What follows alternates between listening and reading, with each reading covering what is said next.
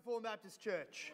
And good morning, visitors. Open up to the book of Exodus. If you are visiting or this is your first time and you're looking for a church, we're working our way through the narrative, the dramatic story that unfolds for us in the second book that God ever wrote through the hand of Moses all those years ago, called the book of Exodus. The story of the origins of the Israelites, God's people, under that old covenant system. So they've been enslaved in Egypt. They were rescued out of Egypt's slavery through miraculous power in Moses' hand by God. They came out through the miraculous exit through the Red Sea. Now they're wandering the wilderness and have been preserved. Then God appeared to them in fire, smoke, earthquake, lightning, and trumpet noise to give them the Ten Commandments. And now he is explaining to them, on top of the Ten Commandments, all of the particulars for being his covenant people. We've been exploring the importance of that term.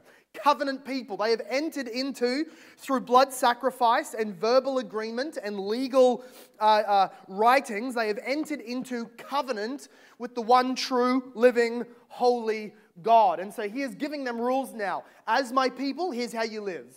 You want the blessings I put on offer? Here's what you need to obey.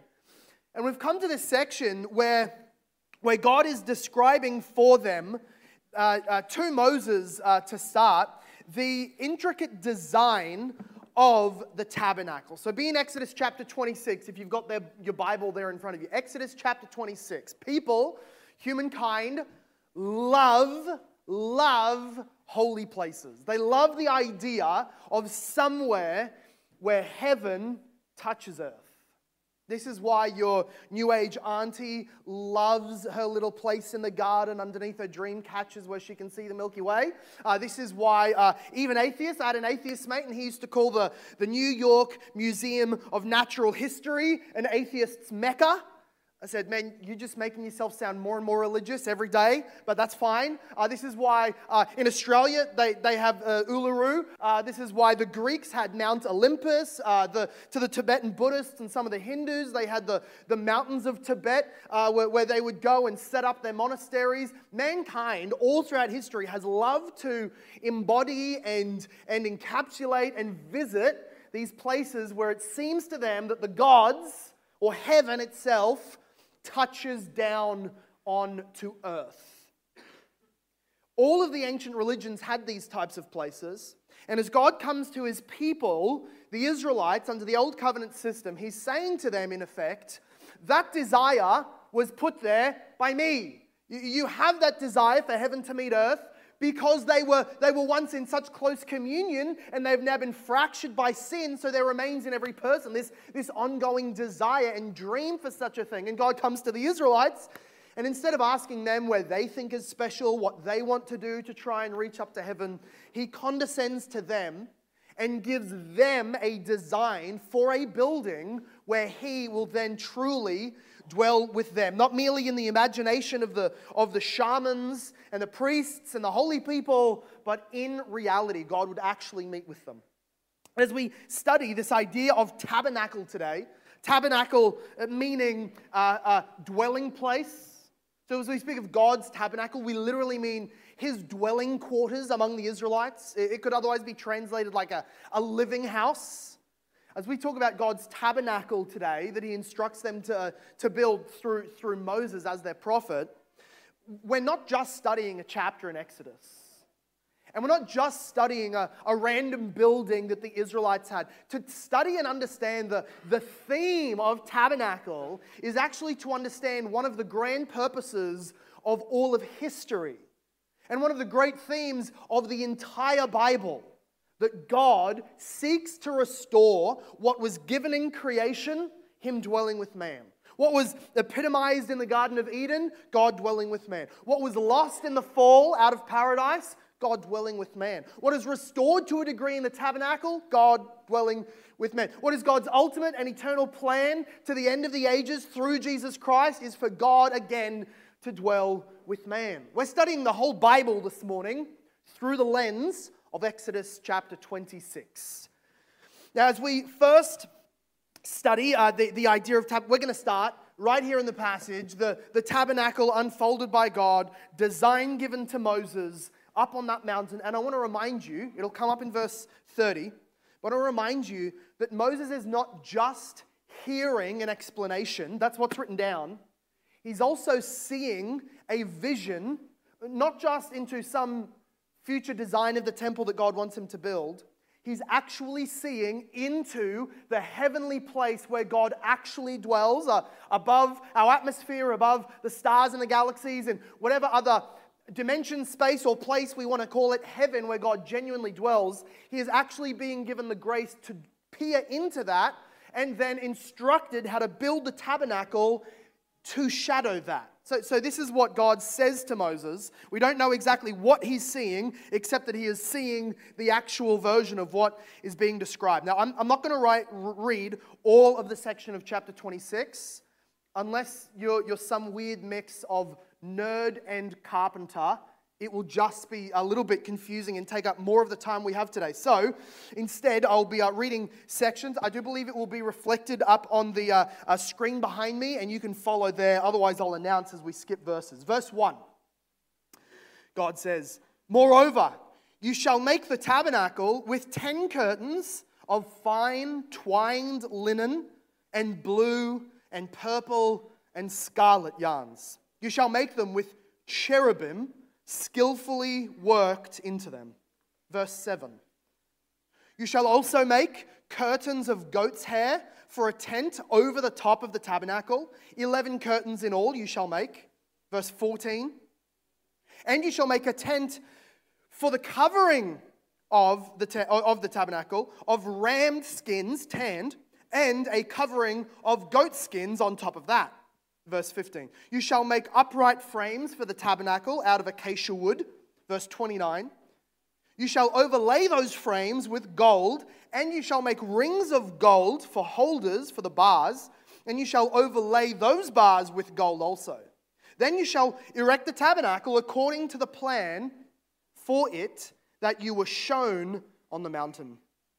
Verse 31. "And you shall make a veil of blue and purple and scarlet yarns and fine twined linen. It shall be made with cherubim skillfully worked into it." That's the veil between holy place and most holy place where God dwelt. Verse 33. "And you shall hang the veil from the clasps and bring the ark of the testimony in there within the veil. And the veil shall separate for you the holy place from the most holy. You shall put the mercy seat of the ark of the testimony in the most holy place, and you shall set the table outside the veil and the lampstand on the south side of the tabernacle, opposite the table, with the table on the north side. You shall make a screen for the entrance of the tent of blue and purple and scarlet yarns and fine twined linen embroidered with needlework." Now, may God, the blessed one and only true God, revealing these things through Moses and now today in our midst, may he bless this to our hearts, that we would love Jesus more, glorify God more, and be more like him in our lives. Amen.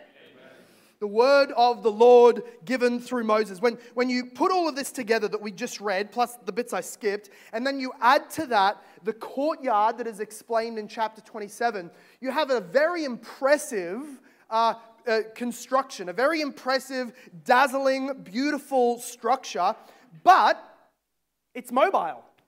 It's actually able to be packed up, rolled together, put into carryable sections, much of the clasps unhooked so that different Levites and different people can throw it on their pack, put it on the back of cattle and transport it with rods often of the and this meets both purposes of the tabernacle.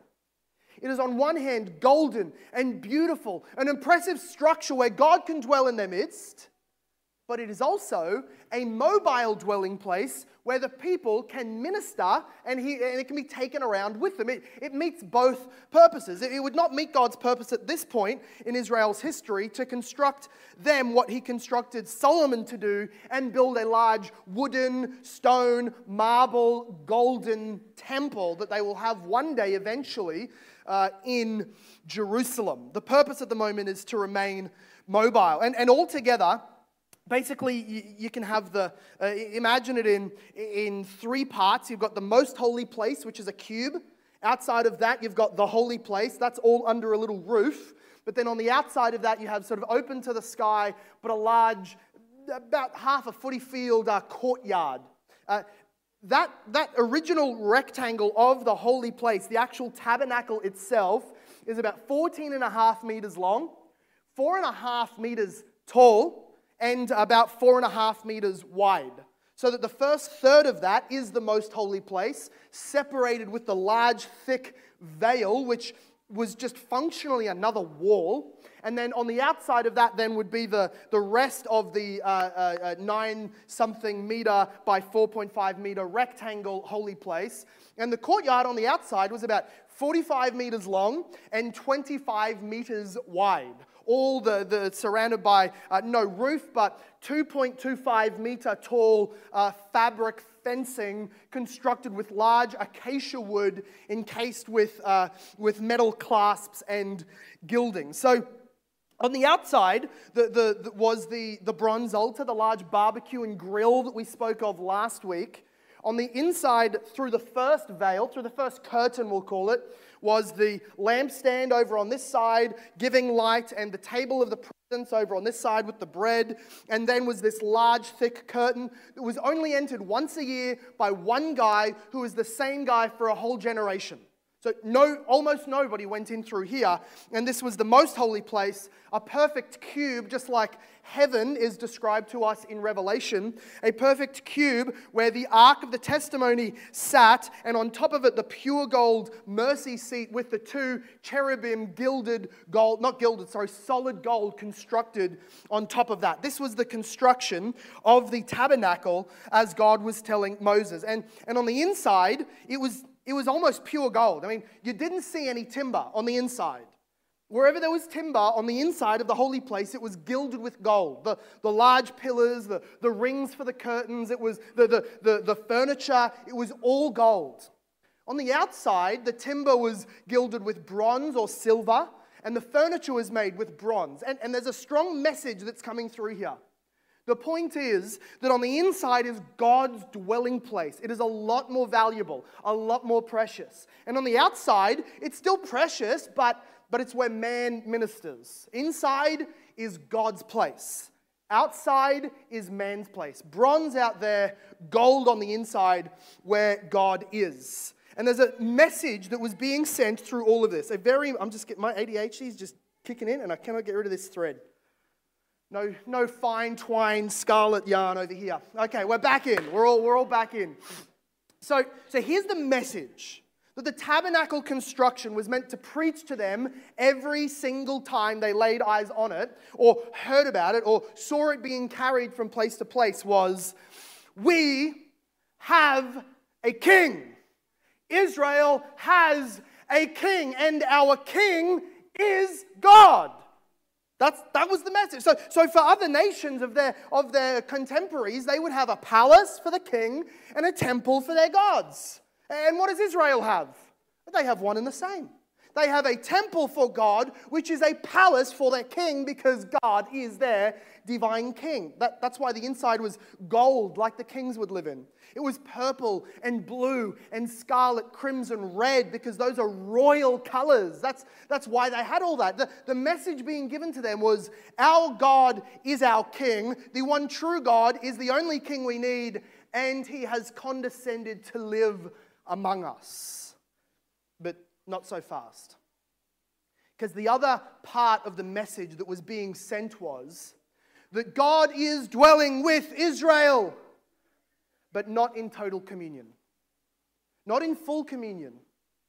Not in unrestricted communion. There was much restriction and constriction about this entire relationship God had with Israel. Because unless you were of one of the 12 tribes of Israel, unless you were a Levite, you never even got to go in past the curtain into the holy place. And then only if you were the high priest one day a week, and then one day a year rather, and you didn't see anything anyway because it was filled with incense smoke, could you ever go into the most holy place. So only 1/12 of the people could go inside where the gold is. Everybody else could be outside in the courtyard as they offered their sacrifices of blood and ate their fellowship food. And maybe at nighttime they would see the light shining out from underneath the veil. Maybe sometimes as a priest goes in to get another implement or a sharper knife to offer up their lamb, maybe they would see the curtain wave and catch a glimpse of some of the gold on the inside. Maybe. But for most people, they didn't get an eye to those things. They were not welcome to come in. The Levites were instructed, if any non-Levite tries to come in, stab them, kill them. This is the security over the temple. In fact, even the Ark of the Covenant, I know what you're thinking. You probably thought like I thought and tried to find a loophole and go, that's okay. The young boys and all the Israelites, as they're sort of moving campsite to campsite, I bet they just found the perfect rock settlement that they can look down as the Levites are packing up the tabernacle. Because then you get to see all the gold, and if you walk close enough and escape your mother's gaze enough, you can probably catch a glimpse of the Levites carrying this beautiful gold ark, right? Shining in the sun. But no. Even on the traveling, when the ark was to be carried, it was wound up. We're told this in Numbers. They're given instructions about how to wind it up and cover it with multiple layers of fabric and leather. Why? Because God is in their midst as their divine king. That's true. But the other part of the message is that he is not among them in full communion. That was not possible yet. The blood of Christ had not been spilt yet. There was nothing that would allow and make for and atone for a perfect relationship with God and man yet. So the clear message coming through was, he's here, but we can't fully go to him. In fact, probably the strongest message, the strongest piece of the tabernacle that sent that message, if it wasn't the security guards with big swords, or the curtains which you weren't allowed through, was the last veil that separated the most holy place from the holy place. Because like we said, that curtain, it was just screaming, get out. It was not like your wonderful suburban mum has a little welcome mat. It was not like that. It was more like your uncle that lives out West Queensland, and it says, intruders will be shot. That's the message that this curtain was supposed to be sending. On it, it itself is inches thick of fabric. And the way that it's hung up is actually not to make it an easy access. It's not like it had a little drawstring that opened up and welcomed you. It was more just like a functional wall that you had to squeeze through to get through. It was not meant to be easily opened. And what was clearest of anything, embroidered, we're told in verse 1 and 2, embroidered onto the curtain right there were pictures of cherubim. Now, do you remember last week when we covered cherubim? What they are, what they're like, what their task is? In our nomenclature, the idea of a cherubim, we call them cherubs, and we just think little pudgy, European, golden curled, maybe redhead, little babies with a little harp that sit mostly naked except for a cloth nappy on a cloud. That's what we think of a cherub. And biblically, though, the idea of a cherub or a cherubim is a fearsome, hideous, scary animal. Part animal, part angel. We don't know so much what to make. So next time somebody picks up your child and says, oh, they are like a little cherub, they're starting to fight with you. Right? Biblically, they're calling your child ugly, terrifying, and scary. Okay? Because what a cherubim was it was lion body, multiple faces, tail, claws, a human head somewhere, enormous wings, and in Ezekiel, they stand next to the throne room of God as protectors of God's holiness. Back in Genesis 3, we remember they were put in front of the entrance of the Garden of Eden to stop fallen mankind from going back and eating of the tree of eternal life. So they are guardians of God's holy places. They scream, get out, unless you've been invited. Not everybody's welcome. Behind here is a holiness of Yahweh that will consume you. That's what these cherubims are screaming as they've been embroidered on the curtain. God is in their midst, but severely restricted. Not able to be touched, handled, drawn near to, approached whenever you've had a bad day. The presence of God could not be seen face to face. Now, at this point, if you allow me to take a little theological tangent, are we okay with that this morning? You happy? Everyone's in agreement? Perfect, good, doing it anyway. I've got the mic. We have this, I guess, a narrative, an explanation of what's happening, but we need a theological explanation of something lest we confuse and cross the wires. And the reality is this, that as we talk about God's presence, like where God is, on one level, it makes absolutely no sense to talk about where God is. Because there's no where that God is. You tracking? In another sense, there is no where that God is not. He entirely is in every thread of the fabric of our universe, and yet he is not consumed and taken up, entirely located in that area. In other words, God is impossible to locate in the technical term. He has no locus. In other words, he has no center of gravity. There's no such thing as going, I don't care how you felt when you trekked the Himalayas. There's no such thing as going to a place and being closer to God. I don't care how great the conference was you went to and how much you felt emotional at the altar call. Closer to the stage is not technically closer to God, okay? There's no presence of God. Can I just say that? There is no actual locus or center of God's being because he fully absorbs or is not even encapsulated. He is what we call, to just put all of these confusing, difficult to explain concepts, the theologians, it's called negative theology or positive theology. We just say what he's not. Okay? He's not physical. He's not in a place. He's omnipresent. Omni meaning everything. Present meaning where he is. He is literally everywhere. He is equally everywhere. He is not even mostly in heaven and only partially down here. He cannot divide up his essential attributes. He is everywhere. But then the Bible clearly and obviously gives us this secondary category of thinking where God not just where he essentially exists, which is in the universe, everywhere, and beyond the universe, because nothing contains him. He is beyond the universe. But we also get this idea that God chooses to intentionally condescend and make his presence manifest.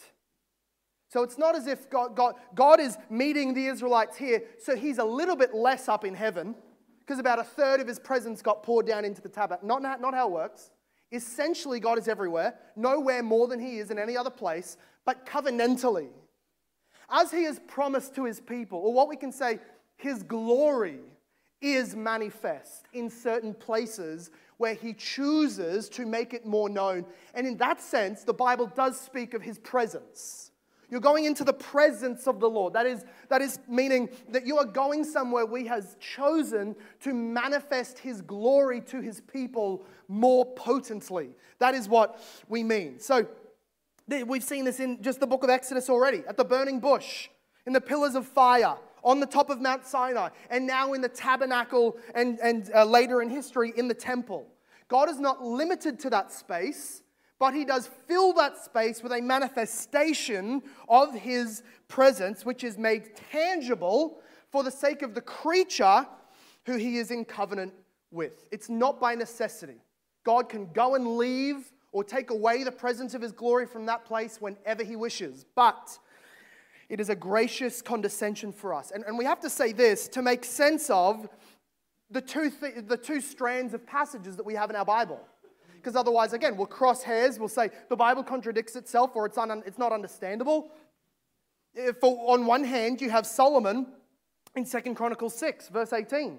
Just as he's constructed the temple for God, he then prays to God and he says this: will God indeed dwell with man on earth? Is that even possible? It's a rhetorical question. Everybody hearing it is meant to think, no, not really. He says, behold, heaven and the highest heaven cannot contain you. How much less this house that I have built. If heaven can't contain God, in fact, if the heavenly place of God where he dwells doesn't even contain him, because just reminders, heaven is a created space. Heaven is not eternal. Heaven is not ontologically God. It was created by God when he made the heavens and the earth to reflect the heavens. A created space with created beings like angels and a created throne and created photons of light, however the physics works in heaven. But it's a created space. And then he created earth to reflect that space. And then at this point in redemptive history, he teaches Moses how to build a tabernacle to look like the first heaven again. But even the heavens of heavens do not contain God. Acts 17, Paul says, the God who made the world and everything in it, being Lord of heaven and earth, does not live in temples made by men. He just doesn't. He's not situated there. He's not located there. The center of his being is not originating there. He is beyond all, but chooses, as 2 Chronicles 7, the next verse says, the glory of the Lord filled the temple. Or at the end of our book, Exodus, in chapter 40, after they finished building the tabernacle, what does it say? The glory of the Lord filled the tabernacle. He's not situated there by some necessary, essential being of his. He is condescending there because of his gracious covenant to his people to meet them. That's what we mean today, as we mean the dwelling place of God. And as we're holding all these things in tension, this is where we sort of turn New Testament at the moment. As we're holding all these things in tension, that God is in their midst, but he's restricted. And God is nowhere, yet he's everywhere. And God lives nowhere, but he does fill the tabernacle. As we're pulling all these things in tension until the thread almost snaps in our little human minds, as we're doing this, let me add some more tension. Here's another thread. In the New Testament, under the new covenant of Jesus Christ, there is no tabernacle/temple. There's not. I don't know how impressive or how much money they spend in the cathedrals of Spain and Rome, and I love the look of them. I don't know how much your cousin was swindled out of thousands of dollars so that he could donate to the tabernacle of the Mormons down in his community. I don't know how much you think lowly of this little, humble little building that we're in. But there is no such thing as a building with holy bricks where God now dwells. No such thing as a tabernacle in the new covenant. Okay? Get that in your minds. On the other hand, there is a tabernacle temple in the new covenant. Are we all happy with that also? Here's where we need to start relating Old Covenant to New Covenant. As we understand the Old Testament in light of the glory, the greater glory of the New Testament in Jesus Christ, we can think of it this way. Think of the similarities first between the tabernacle of old and the church of Jesus Christ today. The similarities are that both builders saw the finished product before they started building. That is, to know what they needed to aim at, God graciously gave them this vision into literal heaven to know how to copy it. Moses got this on Mount Sinai.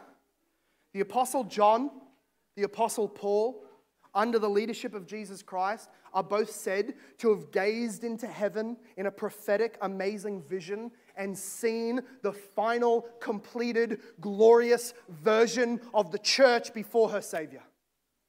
And seeing then the beautiful final product of the heavenly Jerusalem, the people of God, the 144,000 or the uncountable 400 million, the elect of all ages gathered in heaven by his vision, then they were set working on the church on earth. And Paul calls himself a chief master builder on the church of God, the apostles being the foundations. So Moses saw the finished product, and so did the apostles. They were shown the finished product to then get to work. Another similarity is that both of them, the tabernacle and the church, are pictures of heaven. We touched on this before. I think sometimes we sort of short-circuit our theology and delegitimize much of the glory of the Old Covenant and sort of cheap out and replace things of the Old Covenant with New Covenant things in ways that we shouldn't do. Here's what I mean. The tabernacle is not a picture of the church. The tabernacle is not replaced by the church. It's not as if everything about the tabernacle was pointing to the church. That's not the case. Nor was the tabernacle pointing back to Eden, ultimately. Rather, think of all the temples throughout Scripture. One was the Garden of Eden itself. The other one was the tabernacle and the temple and the New Testament temple, the church. Now, each of these things are not pointing to each other or themselves. Each of them are a picture of heaven. So God made heaven and earth. Eden was made to reflect heaven, where God dwelt with man on a mountain in beautiful gold and precious metals and stones. It was lost. God establishes the tabernacle, not just to point back to Eden, though it reflected it. It was meant to point up to heaven, what Moses was copying. And then the church is not meant to simply say, look, I know it's not a building, but we're just like the tabernacle. No, the writer of Hebrews says, that thing was a shadow of heaven. We are a shadow, an embodiment of filled heaven with saints from every tribe, tongue, and nation. The church is not meant to copy the tabernacle. It's a picture of the final state of heaven itself. In this sense, both the tabernacle and the church are pictures of heaven. But then we can look even at the differences. Differences between tabernacle and church. What Moses built and what we enjoy now here today. First of all, the builder of the first was Moses, who instructed his craftsmen, who then went and built. And what does Hebrews say to us? That while he was a faithful under the house of God, Jesus was a faithful builder over the house of God. And the builder of this thing was God himself. So Jesus, with his apostles underneath him, and all of those ministers after them, is the chief architect of the church. We can go further and say that the building itself, the building in the old covenant system, the tabernacle of God where he met, was a literal physical structure made of cloth and gold and wood in the tabernacle, stone and marble and gold in the temple, later on in Jerusalem, once David took Jerusalem. The tabernacle was a physical structure where people were able to go, but whether people went or not, it was the dwelling place of God.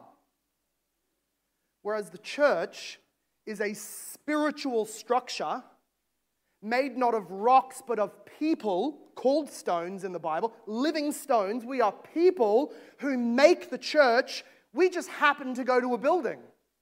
But we are as much at church, whether we gather here in this building, or we gather to worship Jesus at a tabernacle, or we gather to meet Jesus in the catacombs, or out in the fields like the Puritans who were chased out of their homes. Wherever we meet as God's people, and we must meet as God's people to worship him under his word, but wherever we gather, there becomes the tabernacle, the dwelling place of God among his people to bless them. And then we can talk about the place, because the place of the old covenant was as we just said, the building, the tabernacle. Wherever it would move, there would be the center of God's dwelling, where people had to gather. In the church, though, there is no divinely ordained place of worship. We know this, right? There's no divinely ordained spot on the map that is holy for worship. When Jesus was talking with the Samaritan woman, she struck up this debate, right? You're pro-Israel, Jesus. You want Jerusalem to be holy. But I'm pro-Samaritan. I want our area, our mountain to be holy. And Jesus says, what an antiquated and lame debate about the Holy Land. Catch up with the times, little lady Samaritan. There is a time coming which started happening when I arrived, because I'm the Messiah, when God will not instruct us to worship on this mountain or that mountain, but God will look on those who worship in spirit and in truth. Such people, the Father is looking to worship him. It's not a place, it is a spirit and truth conglomeration. So not a mountaintop, not at a saint's gravesite, not at a cathedral or a church building. There are no more sacred places. We could worship and have church in a jail cell. Bring it on. What is sacred is the spiritual gathering of the people intentionally under its leadership to receive instruction from Jesus through the word. That is where Jesus' glory dwells. So if we can go just a step further, all these lines of tension, we'll add one. That in the new covenant, it's not primarily that the church is the tabernacle, despite everything I just argued. It is primarily that Jesus is our tabernacle, and we are merely the earthly representation of his body.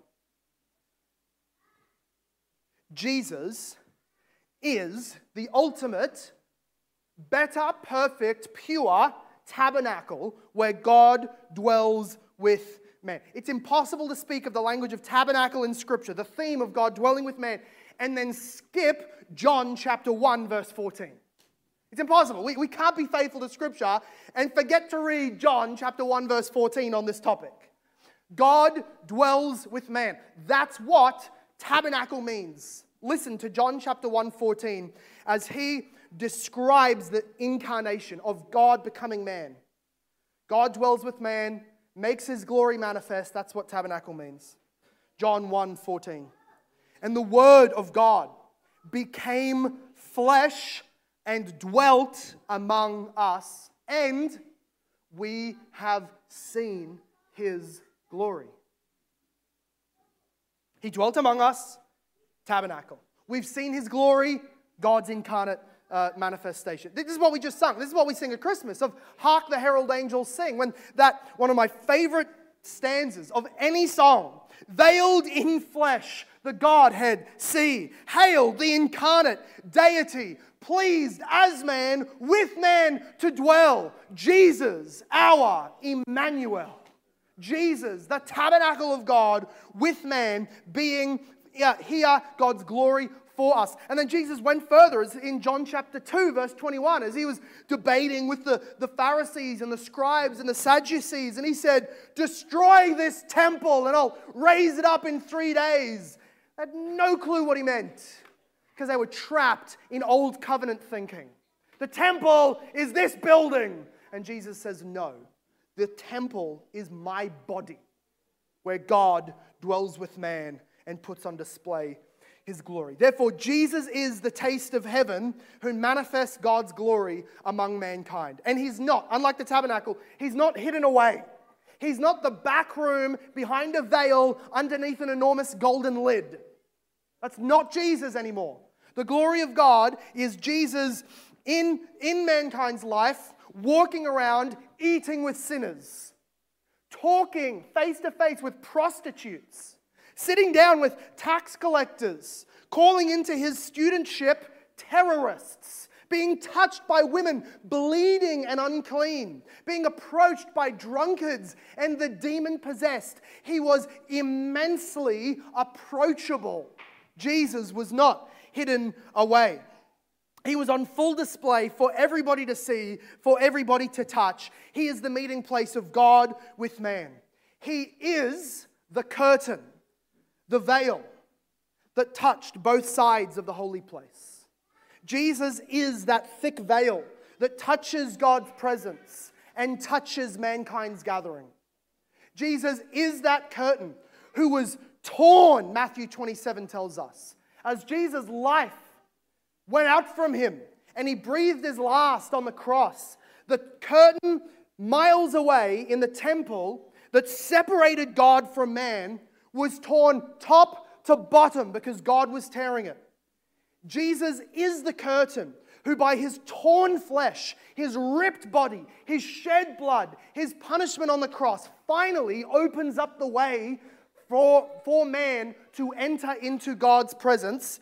Very well then, does the writer of the Hebrews say in chapter 10, therefore, we have confidence to enter the holy places by the blood of Jesus, by the new and living way that he opened for us through the curtain, that is, his flesh. Since we have a great high priest over the house of God, let us draw near. It is a blasphemous, worthy of death priest in the old covenant.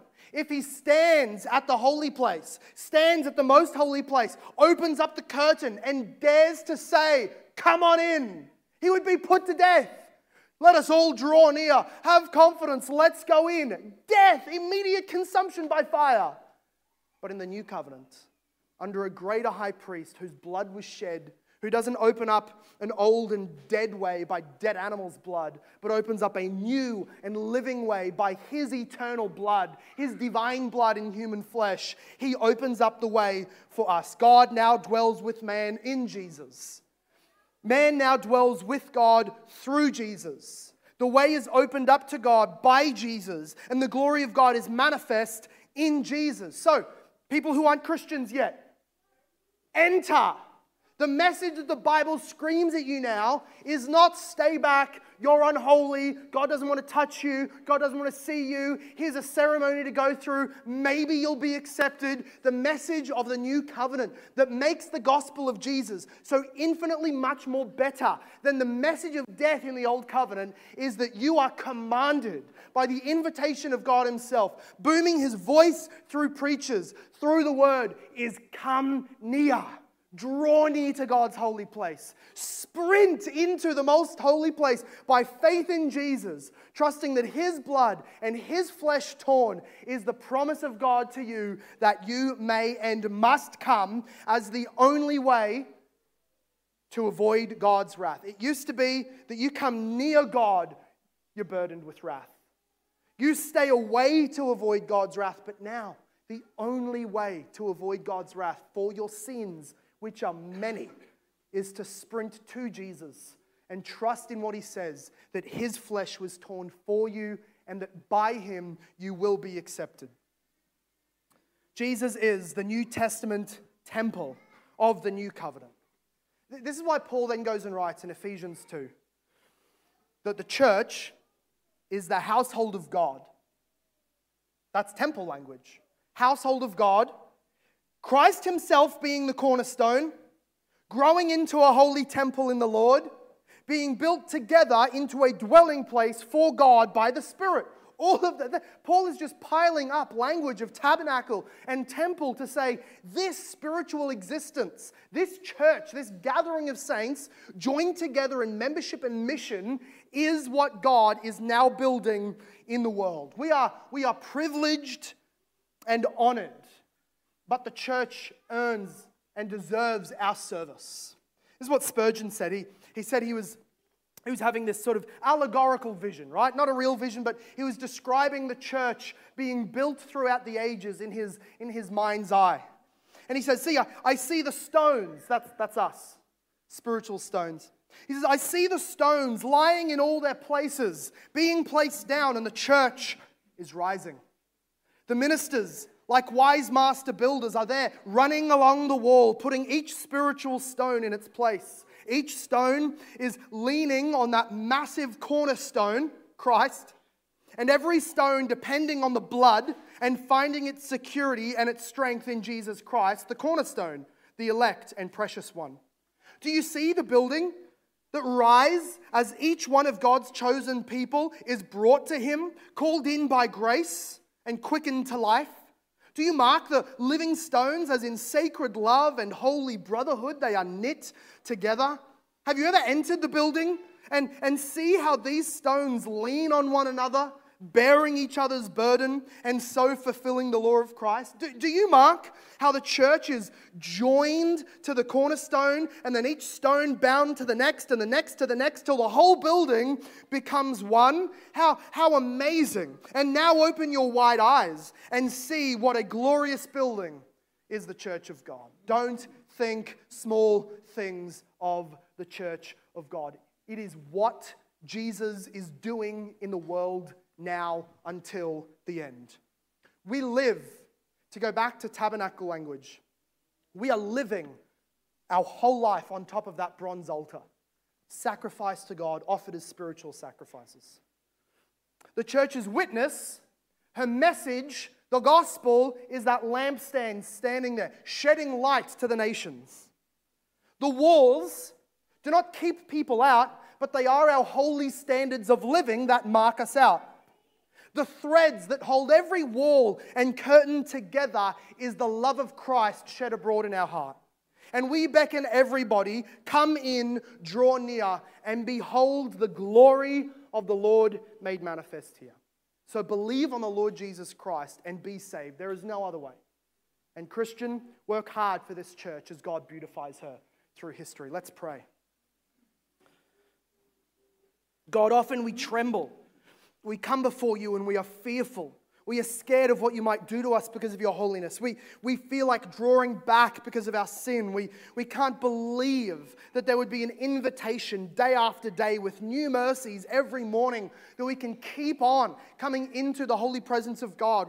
We shake and we tremble under your fearsomeness and wrath, but Lord God, we are living under an old covenant paradigm if we think that way. For those who have believed on the Lord Jesus Christ, as those who have been called out of sin to belong to Jesus, as those who by a simple and mere belief, a weak little faith that we just trusted in Jesus, by that alone, we are made one with Him. We receive His righteousness, His blessedness, and His rights to be in the presence of God. And so God, with a new covenant way of thinking, with a gospel assurance, I ask that you make each one of us believe what is so much better about the new than the old. What is so much better about Jesus than Moses. What is so much better about the message for the church than the message for the tabernacled Israel is this, that we can draw near despite our sin. Father God, please allow us. There were some Christians among us now who are weak in assurance, who are fearful of you. And I ask that you would bring them in full assurance into the holy places, to the throne of grace, the mercy seat which is before us, that we might find from Jesus Christ strength and grace in time of need. We don't need to change, repent, and get better before we can pray to Him. We come to you and ask, Lord Jesus Christ, for the strength to repent, for the grace to do better and obey better, Lord Jesus Christ. You are primary. Father God, I ask that if there is anyone here who is still outside the camp, who is still looking on from the outside on this church, and to them it looks silly and foolish and the message sounds boring, Father God, I ask that you would quicken them to life. Give them spiritual eyes to see the dimension that they have no understanding of before this. That they would understand the church is the dwelling place of the one true God. And that in Jesus, built on the cornerstone, there is forgiveness of all of their sins. Please bring them in, Lord God. Change their heart. Quicken them to life. And glorify your Son through so doing. We pray all of these things in the Master Builder, in the priest, in the prophet and King's name, the Lord Jesus Christ. And everybody said...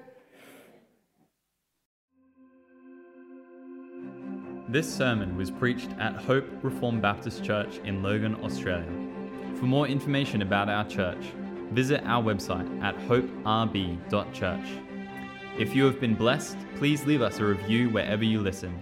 We pray this message has been used by God to grow and encourage you in your Christian walk. Thank you for listening. Soli Deo Gloria.